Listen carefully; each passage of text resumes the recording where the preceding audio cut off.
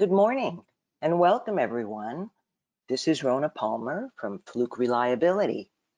And thanks so much for joining us today for our best practices webinars. And just a moment to clarify, because as you know, as software and sensor providers, we offer a whole host of different webinars and educational events. But in our best practice webinar series, we focus more on maintenance strategies, not so much specific products, but on strategies and tactics that really help you drive performance.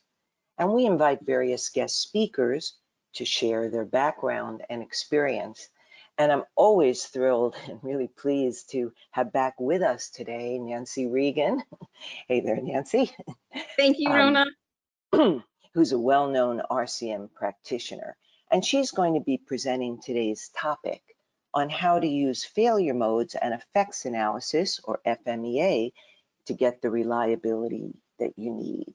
And for those of you that don't know Nancy, she's the author of the book RCM Solution and the president of the International RCM Certification Committee. And you may also be familiar with her blog and her online RCM training materials, or maybe have seen Nancy at some of the conferences and events that she speaks at, including being a keynote for our Accelerate conference. And good morning, Nancy, and thanks again for joining us today.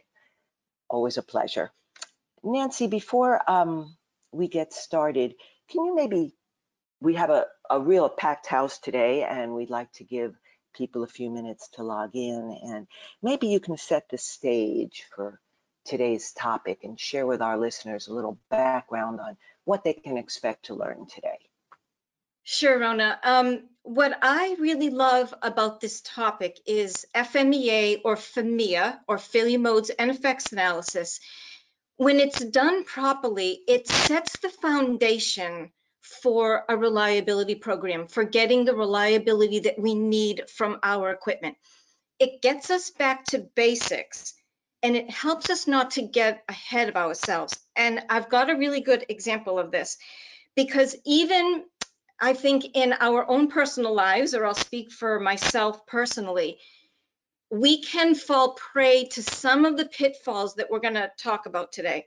So I have a reliability vlog, and I make videos about reliability centered maintenance and about reliability in general, and I compare it to kind of everyday things. Well, when I first started vlogging, I bought, this is called the Smooth, and it cost me $150. This was even before I made a video. I thought, oh, if I have the perfect gimbal, I'm going to be able to make fantastic videos. So I spent $150, and the whole point of it is, you know, you put your camera in here and it dampens out the motion, so you can walk, you know, you can be moving around, and your viewers aren't watching you, you know, bounce up and down, and you're not giving them vertigo. And of course, there's this great advertisement for it. There's someone on a skateboard and doing all this funky stuff, and I'm thinking, now that's what I need. That's what will make my videos awesome. So I spent $150, and I spent probably about 3 hours. I downloaded and deleted 3 different apps. It didn't work. I put my phone in it and I turned it on, and this thing is flapping all over the place. I could not get it to work. My husband couldn't get it to work. I mean, I have a degree in engineering, and I don't know, maybe I'm embarrassing myself by saying that, but I could not get the Smooth to work. So now what I have is $150 prop for my presentations. But the whole point is that a gimbal, a Smooth, does not make any vlog or any educational material really good. It maybe can enhance it, but what's important is that I have a topic that people are interested in hearing about, that I have a coherent way of talking about it and presenting the material in the video, making sure that all of that stuff, that my foundation is really firm. That's what's important when it comes to making a video, or really anything in life. So a gimbal can enhance my videos, but it can't make it amazing. What makes it really good is my material and my delivery. So of course I chunked this move, and what I did is I just took my cell phone and this is what I've done for the last like maybe 3 or 4 years. I just hold, if you see me looking to the left, it's because I'm looking to see what you're saying. I just hold my cell phone up, you know, and this is what I do, and my arm starts to shake after a while, but it works. So it's only just recently, I haven't even tried it yet, but I bought myself a vlogging camera. So I'm super excited to use this, but it's completely pertinent to what we're talking about, because it's been 3 years now. So now I get how to make a video, how to write the script, and you know what I want to say. So now I can move on to something a little bit more fancy now that I have my foundation set. And that's what FMEA does for us as responsible custodians, is it kind of sets the scene and makes sure we don't get ahead of ourselves. So today what I want to do is I want to talk about reliability. I want to talk about FMEA in general and what it does for us and why we do it. And then we're going to get into the technical aspects of it. But before we do, I would like to know a little bit about your experience with FMEA. So Rona, if you would launch the first poll question.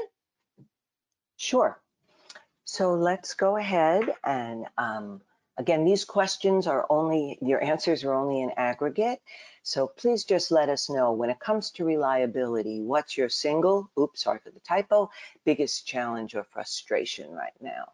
Is it lack of support, perhaps poor reliability culture, lack of funding? Are you too busy? Maybe you can just share one. And again, just so we can get a feel overall and sort of benchmark here where you are in this journey and what your biggest challenge is when it comes to reliability. All right, and you just type your answer right into the poll. All right, it looks like we've got most of the votes in. We'll leave them up a few more seconds. Oh, still some more people had to think about it a little bit. I'm really curious to see, and maybe if your answer is not on that, or you maybe have a close second, maybe you could put that in the chat, just what it is. Sure, that's a great idea. Okay, looks like the votes are in, so let me share them. It looks like when it comes to lack of management support, that was 17%. Poor reliability culture was 36%. Lack of funding, doesn't seem to be much of a factor, Nancy, only 7%. And then the largest was too busy putting out fires to work on more proactive strategies. Okay, and so Rona, I'm not surprised by these answers, but FMEA can help with both of those, and we're going to talk about why. 100%. So thank you for answering that question, Rona. We've got one more. Okay, now if we go on to poll question 2, and let's go and launch that. You may want to advance your slide also, Nancy. Yep. So now we're just wondering a quick yes or no. Have you ever been directly involved in doing an FMEA? Again, a quick answer, yes or no. And again, these are just for our listeners, not for organizers or panelists. All right, looks like we've got 3/4 of the votes. We'll leave this open just a few more seconds. And, okay, so Nancy, in this one, interesting, it's fairly close. 58% say yes, they have been directly involved in doing a FMEA, as you called it. Yep. And 42% are saying no, they have not. Okay, okay, good. And that's great that we have a nice mix of experience, and this presentation is appropriate for someone who, you know, has had experience with it, as well as maybe if you haven't had any hands-on. So it's really good for everyone. Excellent. Okay, well, before we let Nancy take it away with her slides, a few very quick things, guys, because I know you want to hear Nancy speak and not me, but a few housekeeping items. We are recording today's session, and so your phones are muted to minimize any background noise. But Nancy's agreed to take questions anytime during today's presentation. So please type your questions in the questions feature in GoToWebinar, and I'll go ahead and read them to Nancy as soon as I can. Also, if you'd like to get a copy of today's slide, she has agreed to do so. And just please let us know. There'll be a survey that will launch when we conclude the webinar, and you can request a copy of the slides. And also, we'll be posting the recording on the Excelix community website, as we always do. So that's it for housekeeping. So over to you, Nancy, to take it away. Okay, thank you, Rona. So why FMEA? So I want to start by first talking about, in generality, about FMEA. And essentially, it's the place to begin when it comes to reliability. And what I want to go over is I want to talk about how reliability is actually designed. And reliability is designed in two different ways. Reliability is designed both literally and figuratively. So when we talk about reliability being designed literally, we have a machine or a system or whatever it is, and really we're at the mercy of its design, so to speak, right? Meaning we can't get anything more out of a machine than it was designed to do, right? In other words, it's inherent reliability. It is what it is. But as equipment custodians, we also figuratively design reliability, because once we have a piece of equipment in our organization, we have to now deal with it, right? So inherent reliability means how long something will last. Inherent reliability doesn't mean how long something will last with no failures. Inherent reliability means how long something will last when it is protected by the right proactive maintenance and other actions. So once we take control of this equipment, there are all kinds of things that we do to it, right? We've got obviously proactive maintenance. That's like, the most common thing. But there are a whole host of other things that we do to design our reliability, whether we're not even aware of it or thinking about it in that way. We've got the kind of training programs that we have. We've got operating procedures. We have emergency procedures. We have a whole host, our supply, what is our supply chain like? There is a whole host of things that go into taking care of a machine. And why do we do any of these things? We do it to make sure we get what we need from it. And that's what reliability is. But the thing about this is the quality of the choices that we make and the actions that we take when it comes to our machines, to a very large degree, dictate the kind of reliability that we get from our equipment. And so it's really important to start with FMEA, because the first step of FMEA is when we write functions. It's when we actually define what we need from a piece of equipment. We're actually defining the reliability we want. Now, from there, we have to make sure that we take care of the machines properly, right? We've got to make decisions. But there's another really important part of FMEA, and that is failure modes, right? Failure modes and effects analysis. Well, my mentor, John Mowbray, taught me, he used to say all the time that we manage physical assets at the failure mode level. Now, before we go any further, I do just want to make sure we're all on the same page when it comes to the term failure mode.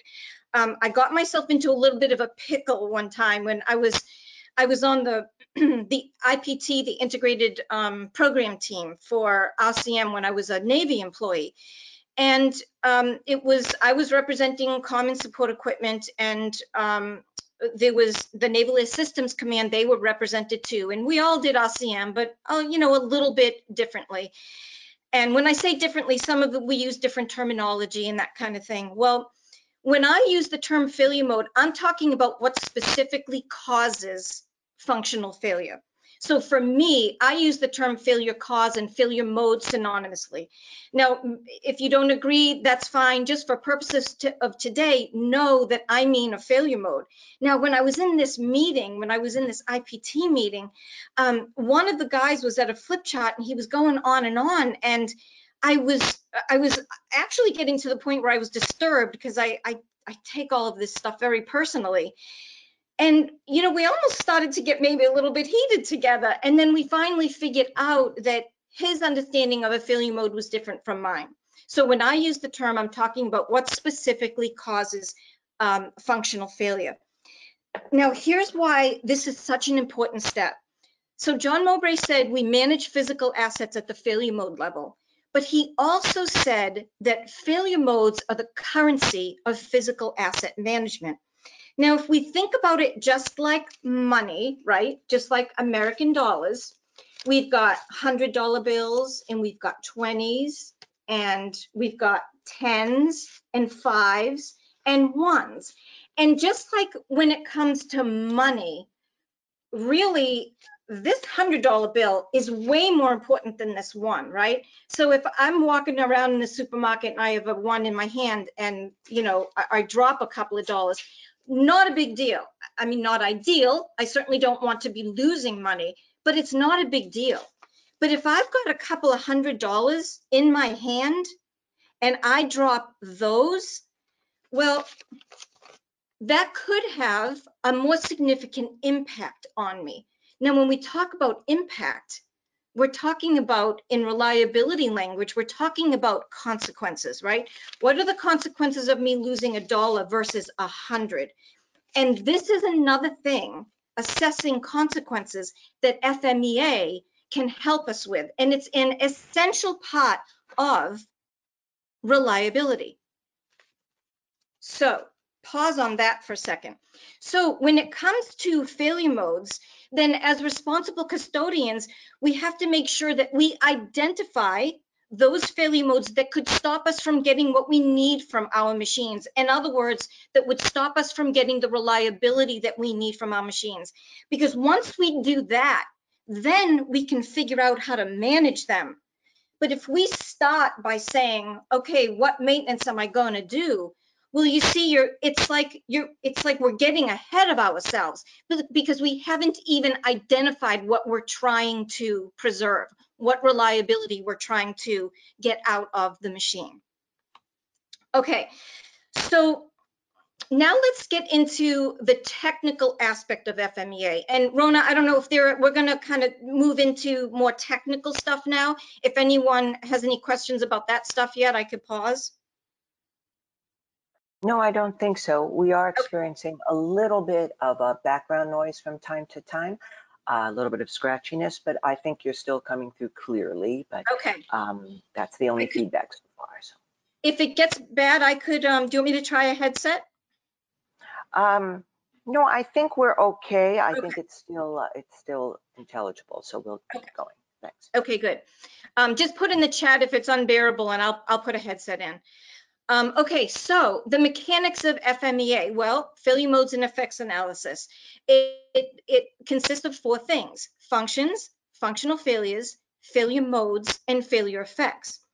Now, functions, there's no mistake, there's no coincidence that FMEA starts with functions. Because here's something else that I learned from John. John used to say that reliability isn't a thing on its own, but rather reliability is sprinkled amongst all of the functions of a piece of equipment. So that's why we start by identifying what we need from our equipment. Now, one of the pitfalls that a lot of organizations fall into when they write their functions is they write what the thing was designed to do. But when we do an FMEA the right way, a functional FMEA, we write what we need it to do. And this is really important for several reasons, but one I'll mention right now is, and maybe you can silently answer this question for yourself, is how many times in your career has a piece of equipment been maybe newly procured and implemented in the organization, or maybe it's an older piece of equipment, but requirements change, and now you suddenly realize you can't get what you need from a piece of equipment. In my experience of doing RCM analyses over the last 25 years, that's one of the biggest causes of chronic failure, is that organizations are trying to get something from a machine that it just can't do. But this step in FMEA is so, I mean, it really is, it's not rocket science. You know, it's basic, sitting down and figuring out what you need from a piece of equipment. But oftentimes it's so basic that it's overlooked. And that's not the fault of anyone. You know, we're all human beings and none of us is perfect. So as human beings, we tend to focus on, you know, the more detailed stuff, the difficult stuff that needs to get done. And it's easy to overlook the simple. So that's why it's so important to start by writing functions properly. Now, when it comes to failure modes, a failure mode, this is when we identify what specifically causes functional failure. And then for each failure mode that we've written, we write a failure effect. Now, a failure effect is simply a story of what would happen if we did nothing to predict or prevent the failure. Now, we're going to go over all of this in a little more detail, but I just wanted to set the stage. Maybe for those of you who haven't actively done an FMEA, this is the mechanics of a FMEA. That's it: functions, functional failures, failure modes, and failure effects. When we write our failure effect properly, it helps us to identify the consequences of failure. Remember, we talked about the money. So I know intuitively that the consequences of losing $200 is much more severe than $2. But when it comes to our machines, it's sometimes not so intuitive. And so that's what failure effects help us to do. Okay. The problem when it comes to reliability is that FMEA is often done poorly. And so I want to share some of those pitfalls with you. So number one, what I see more often than not, and I have a poor example to show you that's coming up.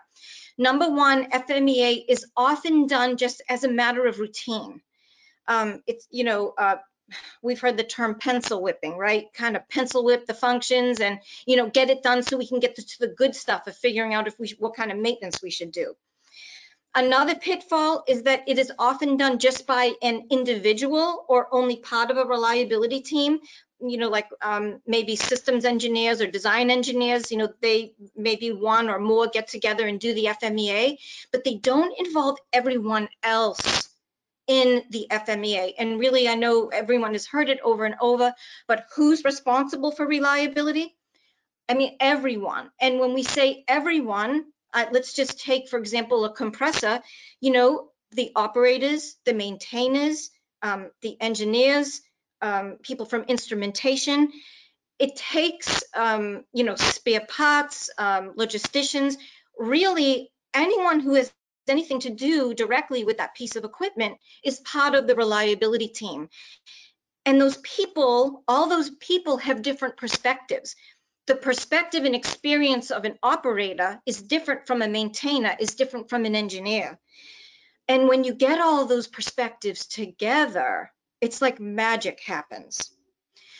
Okay, the third reason why FMEA is often done poorly is because it's just not carried out properly. And let's look at what that means. Let's look at some examples, and let's start with functions. So this is an example of an analysis that I was contracted to review and give my opinion about. So let's start with the first function. So it was, I've taken out any information that could have indicated where this came from, but this was the function that was written: to provide hydraulic fluid to the system. Now, this is an example of writing a function just as a matter of routine, right? It's kind of pencil whipping it. Well, we've just written the function for pretty much every hydraulic, you know, every hydraulic system on the planet. When we talk about what functions are, is actually, it's when we define the reliability we need, that's really inadequate. So here's an example. This is actually an example from a CH47 analysis. Here's a primary function for a hydraulic system: to provide redundant flight control hydraulic power, 2,500 to 3,200 PSI, to operate the actuators anytime the transmissions are operating. I watered it down a little bit, but for example purposes, you can see how the level of detail is there. You know, I specify how much hydraulic power we need, right? Why do we need it? What is it serving? And when do we need it to serve? So I've more clearly defined the kind of reliability that I need from my flight control system. Okay, so now let's talk about failure modes. And I want to pause here because this is functions and failure modes. It's like the two biggest areas of mistakes. And if you get these wrong, it almost doesn't matter what comes downstream. Okay.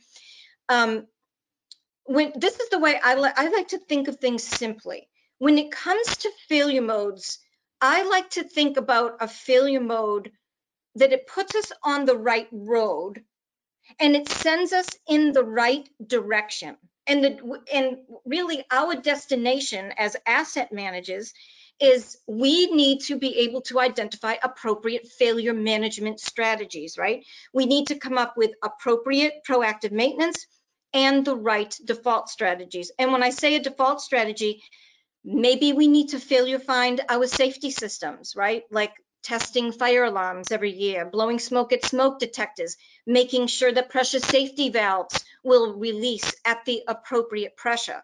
That's not proactive maintenance because we're looking to see if there's actually a failure has already occurred. So that's a default strategy in the context of reliability. No scheduled maintenance. You know, there are a lot of failure modes that we consciously decide we're not going to do anything about it. But in order to get to the right destination, our failure mode needs to be formulated properly. And so that's why I like to think about it as a road. Remember, John Mowbray taught me we manage physical assets at the failure mode level. And if that is the case, where, clearly that is the case, then we have to make sure we write them appropriately. So let's take a look at the failure modes on this example. And again, this is real world, okay? So just to review, we've got a function to provide hydraulic fluid to the system. We've got a functional failure of no flow, could it be more vague? And now let's look at some of these failure modes. Catastrophic pump failure, loss of fluid. For low flow, we've got pump cavitation, clogged suction strainer, pump is bypassed. But the problem with these is if we're writing failure modes and we need to get on the right road to get us to the right destination, you can just see intuitively that it's not written in enough detail, right? Because catastrophic pump failure, well, what's missing there? What don't I know? I don't know what specifically caused the pump to catastrophically fail. And it's very important to ask the question that way, not how did it fail, not, well, why did it fail? But when you ask the question, what specifically caused it, it's kind of like, it's like a reliability hook in people's minds where you really get them thinking in the right direction. Okay, so we need to get more specific there. Now, I want to give you let's talk about a couple of real world examples, right? So let's talk failure modes. I drive a 2014 Subaru Forester, right? So I could say oil fails. I'm just going to put my webcam up so I make sure you're seeing what I'm seeing. Okay. So I have a 2014 Subaru Forester. I obviously maintain my oil system, right? Now, if I'm doing an FMEA and I write my failure modes for the oil like they're written in this poor example of an FMEA.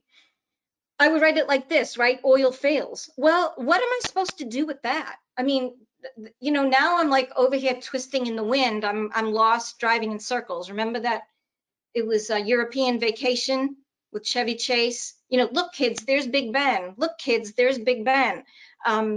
It's the same thing. So what I would ask myself, or what I would ask a team, is what specifically causes the oil to fail? Well, my engine oil deteriorates due to normal use, right?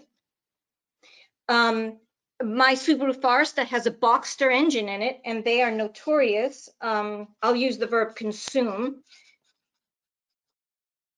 The engine can just consume oil due to normal use, where every so often I need to check the dipstick and make sure I'm not too low, right? I don't want to wait for the light to come on because that's cutting it close, right? Oil gets consumed due to normal use. My oil system could leak, right? So the thing about these failure modes is that they must be written at a level so that an appropriate failure management strategy can be developed, right? Here I cannot formulate an appropriate failure management strategy, but here I can.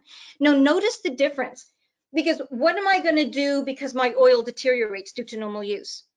In my 2014 Subaru Forester, I'm going to change the oil every 7,500 miles.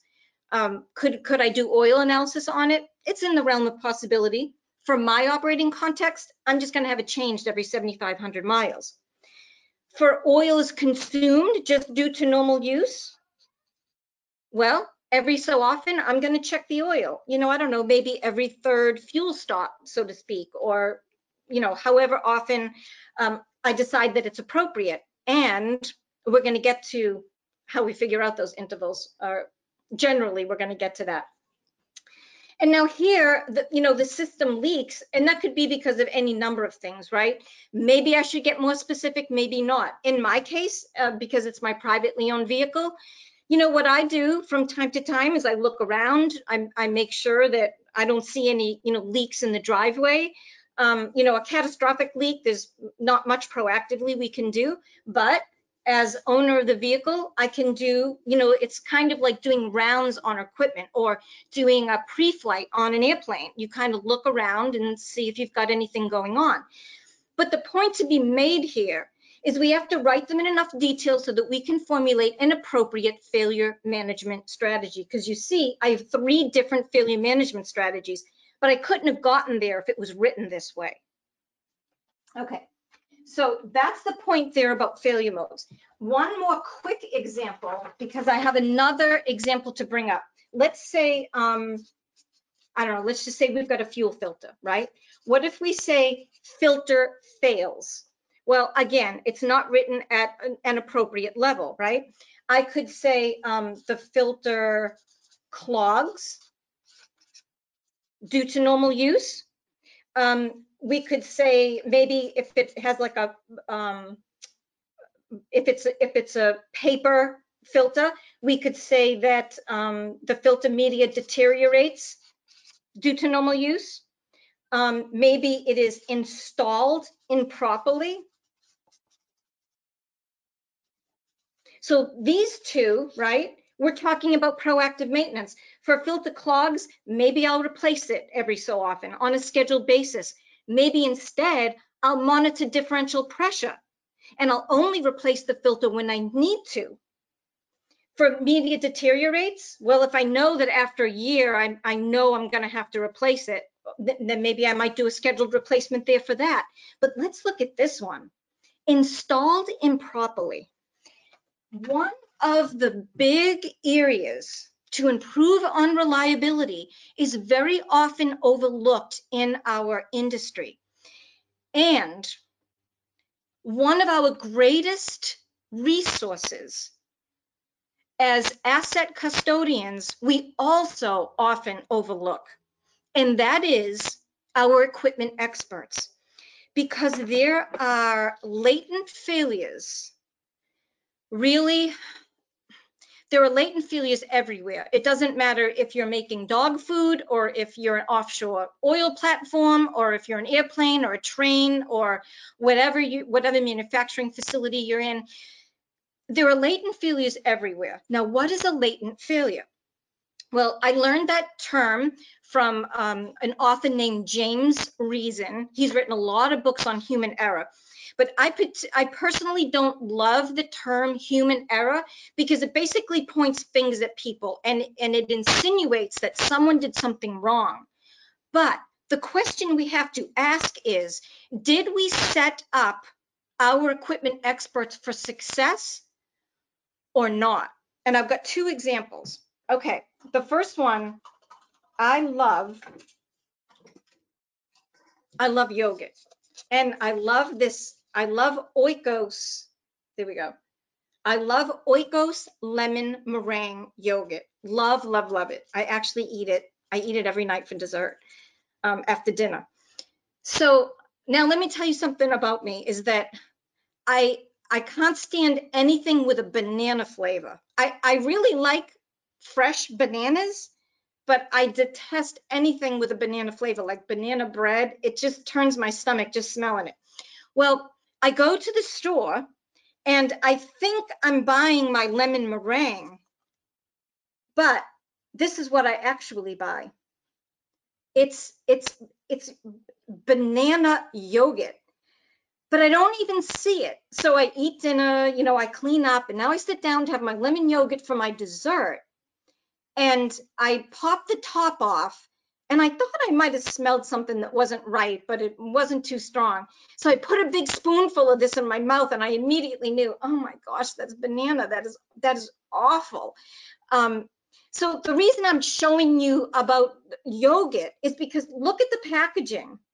You see that if you're busy, if you're distracted, if you're not really paying attention like you should, you can very easily buy the banana instead of buying the lemon, which is what I did. Now that's just yogurt, no big deal, right? But you think about the equipment that you're responsible for. What if that is a valve, an important valve? Or what if that is a step in an operating procedure or a step in an emergency procedure that is vague, right? Or maybe missing altogether. And now disaster strikes. Now we're going to point fingers and blame someone because they did something wrong or didn't do something they should have done. When maybe it's because we didn't set them up for success, right? Because, you know, we're all busy. Obviously, we're busy with production, with operations, whatever it is that we're doing, and we're human beings. So it's easy to overlook things. Rona, I want to pause before the next example just to make sure you can still see and hear me. We can, and several questions have come in, Nancy. Okay. Would this be a good time to entertain a few? Definitely. Yeah. Cool. Well, you talked about failure modes regarding equipment. Someone asked what is your opinion about expanding failure modes to include support systems for proactive maintenance, funding, logistics, training? What is your take on that, Nancy? Okay, I'm a huge fan. I personally love this question, and that's exactly where I'm going with this. Because when I facilitate FMEA, I like to open up the scope of analysis, not to just the machine, but those things. And because if you're doing it the right way with equipment experts, they know the vulnerabilities, right? They know the vulnerabilities of the things that you just mentioned, Rona. They know that stuff because they live it. So when you ask the right people the questions, the best part about documenting those extra things in an FMEA is you get to document it, you write a failure mode for it, you can appropriately assess the consequences, but the most important part is now it is formally recorded. When you write the failure effect and you assess the consequences and you show what would happen if you didn't do something to fix that failure mode, now management can look and see, oh, now they can see what the consequences are. So it gives you not fodder, not backup. I'm thinking of the wrong word, but I guess you've got now the backup to show, hey, we have to fix this and this is why. And now it's formally recorded. So absolutely 100% yes. Great. We also had a listener ask if you haven't yet established like a basic, you don't have the PM basics in place. Let's say you haven't yet established a preventive maintenance program. Should you address that first? You know, maybe you can speak to where in your journey is the appropriate time to introduce failure mode analysis. Yes, no, this is the place to start. And I'm getting to when we assign the tasks. This is where to begin, 100%. This is the first step, is your FMEA. But so that I don't forget it, Rona, I also want to make sure you don't have to do FMEA on everything in your organization, right? I mean, we live in the real world and not fantasy land. There's probably not enough time and resources to do FMEA on everything. So the place to start is you don't even need to begin with a formal criticality analysis. Start with the equipment that's causing you the most pain or costing you the most money or the most critical equipment. Just start somewhere and know that you don't have to do it on everything. And one last question, Nancy, before we let you move on, is someone asked if there's what in your experience has been a good size for a team.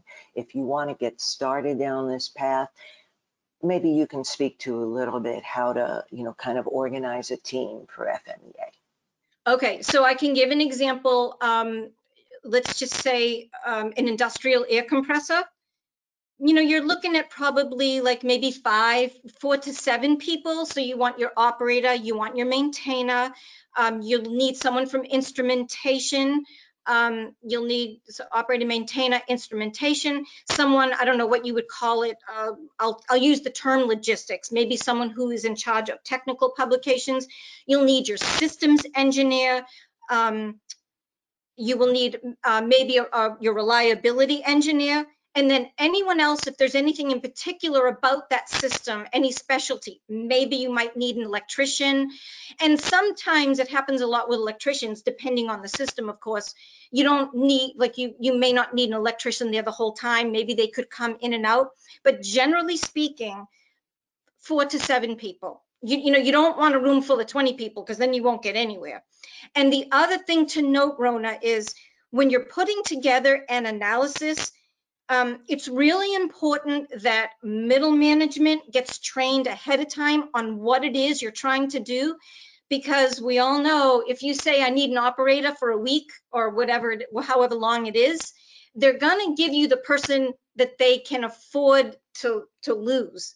But you need the best. You need the person that they say, I can't give you this guy for a week. That's the person you want, because, you know, just like anything, garbage in, garbage out, right? So you need the best. And I know it's not easy to, you know, we're in a whirlwind with reactive maintenance, right? We're chasing our tail. And I mean, I don't have a magic wand. The answer is you just have to figure out a way to do it. Okay, thanks, Nancy. Why don't you move on, and you know we'll just take, and Okay. again, people can just continue to ask their questions. And Okay, so one more example about failure modes, because it's such an important topic. So the reason why I'm going through these examples is, yes, we need to put equipment related failure modes like filters and pumps and valves and all of that, plus the ancillary issues that Rona, the person who asked that question, like with training and other resources, if we're limited on other resources and that's causing us not to get the function from the machine, that goes in, as well as these what is often called human error in our world. So I wanted to show you one last example. So I have an orange tabby cat. His name is Mako. And he has asthma, believe it or not. That's a whole other story. I have a vlog about that when I took him to the vet. But anyway, this cat has to get albuterol 2 to 3 times a day for his asthma. Now, I'm going to make sure you can see this. So the vet wrote in this prescription for albuterol that he needs to take 0.2 milliliters 2 to 3 times a day. Well, I go to the Publix. It was actually the Publix. It was filled at a human's pharmacy, and they gave me this syringe to administer the medicine. Now, if you can see it, it's in increments of of milliliters. So that goes from 1 to 10 milliliters. So based upon what the vet wanted me to give him, it's that first hash mark, right? Well, I mean, you know, we're all technical people. How am I going to draw? I can't successfully draw 0.2 out of that. That's the first issue. But the other issue is if I wasn't technically minded, or even if I am technically minded, but maybe I'm busy, I'm distracted, I'm overtired, whatever it is. What if I'm not paying attention and I give Mako 2 milliliters of albuterol? I could very likely stop his breathing and he could die. So this was an error, in my opinion, on the pharmacy's part. They should have given me this syringe, which, let's see if you can see it. Oh, rats, it's the lighting. Well, anyway, the increments, I'm sorry, you can't see it, but there we go. The increments are in, this whole syringe is 1 milliliter. So they're in increments of 0.1, 0.2, 0.3. So in this syringe, I just give Mako this much and I can successfully fill the syringe that much. Now, subsequently, the second time I filled the prescription, the tech gave me the right syringe. So the reason I say this again is your equipment experts know where these vulnerabilities lie. But most of the time, they're not going to just come and tell you, hey, I found a vulnerability. You have to ask them. And FMEA is how you ask them. Okay. So let's move on. We're nearly done now. Let's move on to failure effects. So a failure effect, we write a failure effect for every failure mode in our FMEA. And we already said it has to be written in enough detail so failure consequences can be assessed. Well, if you look at these failure effects, right? Loss of all functions, noise, visible oil, open and inspect. I mean, these aren't even failure effects. They have to be written so we know if we need to take action on something, right? Now, this is a properly written failure effect. This is an example of one function and one failure mode for an air compressor. Now, I won't read it all to you, and you will get these slides after the fact. So let me just point out a few things. Notice how here in the function, I don't just say to provide compressed air. You see how detailed it is? Detailed oil-free. I've got temperature, I've got output pressure, rise to surge, what portion of plant air that compressor is making up. So I've got all the details in there. So basically, if this compressor did this all the time, I would walk away and say, hey, that's a really reliable compressor, right? But it's important to get detailed because then we can ask, well, what would specifically cause us not to do this? And in this example, you notice how we don't just say main drive shaft fails, right? We've got that the lubrication dissipates. And you see, again, I'm not going to read it to you, but it's a very detailed failure effect. Now, you may say, wow, that takes a lot of work. And yes, it does. But I'm going to tell you something else about FMEA. If you do it right, with the right people, it is actually like a training course for the people in the room. I've had equipment experts in my analyses who've been working on equipment for 20, 30, 35 years. And in every instance, they've walked away at least learning one thing about a piece of equipment. The other thing is you can create a troubleshooting guide based upon all the information in this FMEA. It's really valuable for so many reasons. Okay. Now, I remember asking John Mowbray, you know, my specialty is in reliability-centered maintenance. And I remember asking John, well, why would someone just do FMEA? Why wouldn't they do reliability-centered maintenance? Well, he called FMEA a bite out of the middle, meaning it's like, you know, you just take that bite and then you leave it because you go through all this work. But the next step is to now make decisions. How are we going to manage each failure mode? And that's now I'm about to answer that question, Rona, that other person posed is, do we start with maintenance tasks or do we start with FMEA? See, FMEA sets you up now to make decisions. If you haven't heard of reliability centered maintenance, it's a 7-step process. You know, in a nutshell, it helps us to figure out what maintenance and default strategies we need to do for our equipment. But you notice that RCM, the first 4 steps are FMEA. It's what we just went through. So see, I often hear people say, well, should I do FMEA or should I do RCM? Well, when you do RCM, you're already doing FMEA.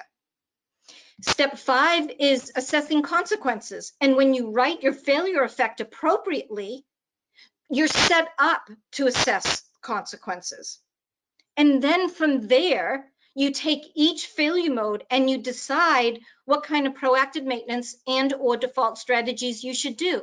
Now, I'm also asked often, should I do RCM or should I do CBM? See, RCM is not a maintenance program. RCM helps you figure out what maintenance you should do.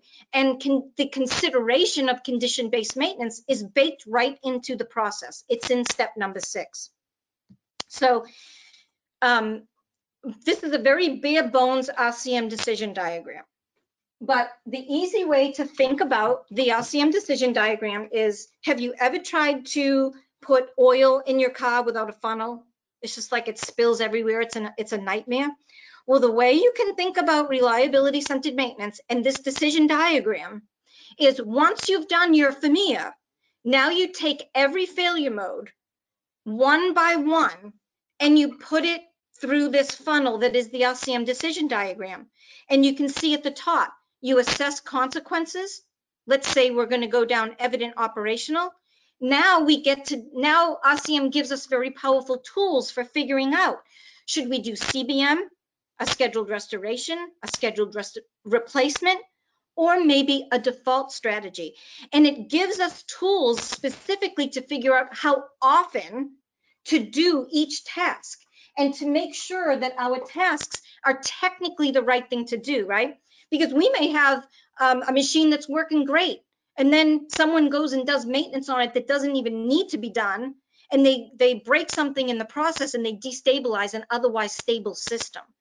So if you're going to do FMEA, unless you've got another reason to just do FMEA, you know, go for it and just do full-blown RCM, and then you get to decide the maintenance that you want to do.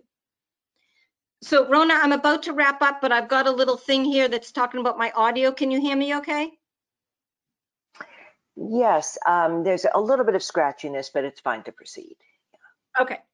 Okay, so that's it. I mean, this presentation is about FMEA. I could do a whole training course just on the decision diagram, but just know that after FMEA, what you can do is dump your failure modes into an RCM decision diagram and then make the appropriate decisions. Okay, so FMEA done well is it's done thoughtfully, meaning we don't pencil whip our failure modes and our functions and our failure effects. We think about them thoughtfully. We do it with the entire reliability team. We do it with the people who know the equipment best, and we carry out the process properly. That's FMEA done well. So that's everything that I wanted to talk about today. I would be delighted to answer any of your questions. If you would like to contact me directly, there is my email. If you would like to take my free course on reliability centered maintenance, just go to this URL, rcmtrainingonline.com/overview. And I'd be delighted if you'd follow me on LinkedIn. And I have a goal to get to 1,000 subscribers on YouTube by the end of the year. So you could just go on YouTube and search RCM Training Online, and my page will come up. So I'd love a subscribe if you're a YouTube user. So thank you so much for your attention today. John Mowbray also taught me that as human beings, time is our most valuable asset, and you chose to spend your time with me today, and for that I am sincerely grateful. So thank you. Thank you, Nancy. All right, well, we have several more questions that came in. Okay. And let's see how many we can get through before the top of the hour. It's okay. always such an engaging topic.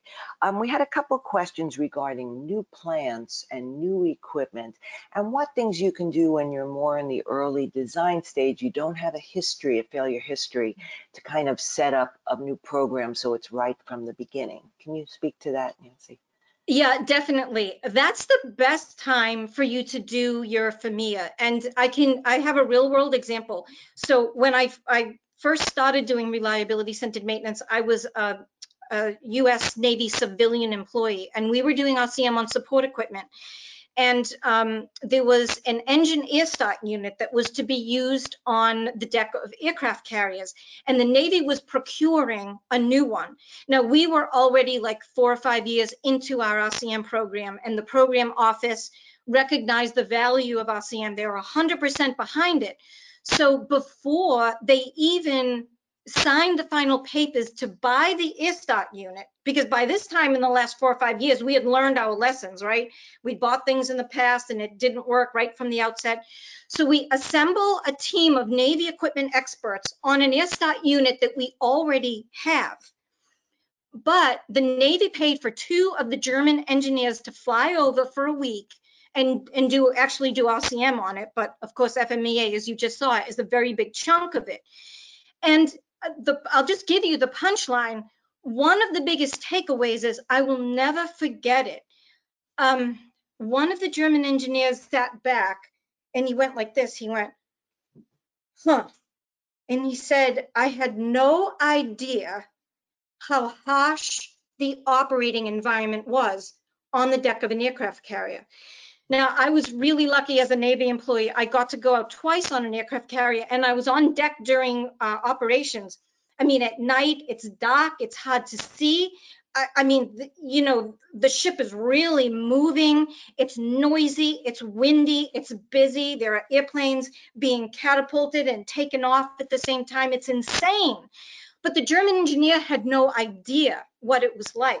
When we were done with that analysis, they walked away with 3 design changes, and they had 4 changes to their manufacturer recommended maintenance for us based upon our harsh operating environment. So even if it's new, you still have people in your organization who understand the operating environment. And so from the outset, you can head off a lot of headaches at the pass. So I guess that was a little long-winded answer, but it's a valuable story and a valuable lesson, I think. Right, and Nancy, you mentioned about when you were giving the example of your Subaru, how you do certain things along intervals.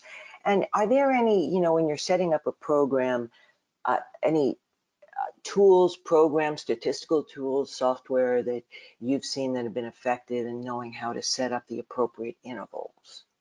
Okay, the most effective way to set up intervals for the majority of failure modes is to ask your equipment experts, right? So let me show this really quickly. So when it comes to my engine oil, right, I change it every 7,500 miles.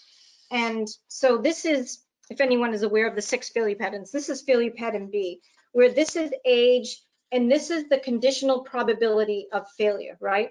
So if we know we have a failure mode that behaves this way, which is how my engine oil behaves, I know that when I have my engine oil replaced, I know that for my engine at about 7,500 miles, if I don't change my oil, the difference between probability of failure and conditional probability of failure is this. It's that on the condition that my oil reaches 7,500 miles, I know that the probability of failure is going to start to drastically increase. So I take action before that happens and I change my oil. So that this is in the context of RCM is called a useful life, right? It is not MTBF. That is an average. We do not use MTBF to define intervals for maintenance tasks. Okay, for scheduled replacements and restorations, we use useful life. But we could also do oil analysis, and that brings us to the P2F interval, where the x-axis is age and the y-axis is resistance to failure. So depending upon what it is, I mean, let's just take a simple V-belt as an example, right? If you inspect a V-belt every so often and you start to see there are maybe some cracks and frays, you know that it's in the process of failing. And if you don't change it, it will eventually fail and the belt will break. Well, this interval is called the P2F interval. So the key, this is called the potential failure condition, right? So the key to condition-based maintenance, this is how you set intervals for condition-based maintenance. And I've yet to see an organization that has a database full or a software program that can give you these intervals, because they're often heavily reliant on operating context and operating environment. But what I have also seen over and over, that in the vast majority of cases, when you ask your equipment experts the right questions, they can answer this, right? Because the question would be, okay, Joe, once you start to see that the belt is showing evidence of cracks and frays, about how long do we have until the belt fails? That's what you're asking. We're not asking how long it lasts. We're not asking about the useful life. We're asking about how quickly, this is the key about condition-based maintenance, is the question is how quickly does failure occur once the potential failure condition is detectable. So this is the essence, essentially. You know, there are of course more details, but this is how we come up with maintenance task intervals. And I would say the first place you turn to is equipment experts. Now, are there maybe some complex failure modes where some software could help, or maybe a manufacturer could help? I mean, sure. But for the vast majority, your equipment experts can answer the questions. Well, thank you so much, Nancy, for sharing that. And well, we've had so many questions come in, but we're at the allotted time. So I guess we'll call this a wrap, but thank you so much. And as Nancy indicated, you know, please take advantage of some of the additional resources. Don't let the dialogue stop. Connect with her on LinkedIn and YouTube, you know, as you, we've had such great feedback, Nancy, on what you have to share. So I'd like to help facilitate keeping the dialogue going. But thank you. Well, thanks again to Nancy and to all of our listeners today, and the Fluke Reliability team for taking time out of your busy days to engage with us. And when we close the webinar, we'll have a survey question where you can request a copy of the slides, but also tell us topics that experts like Nancy, who are so passionate about these topics, and others can share. What is it? What's on your mind? What will be of most help to you? And our next webinar, it's 2 weeks from today, we'll have John Burnett, one of our Fluke vibration experts. We'll be kind of doing a very nice follow-on, talking about root cause analysis and failure modes and how you build that into a maintenance strategy. So again, thank you so much, Nancy, and thanks to our listeners. And we'll have a survey as soon as we end the webinar. Please let us know how we did, and thanks for listening, and thanks, Nancy. We'll catch you all the next time. Thank you so much, Rona. It was a sincere pleasure. Thank you for your time, everyone. Take care, guys.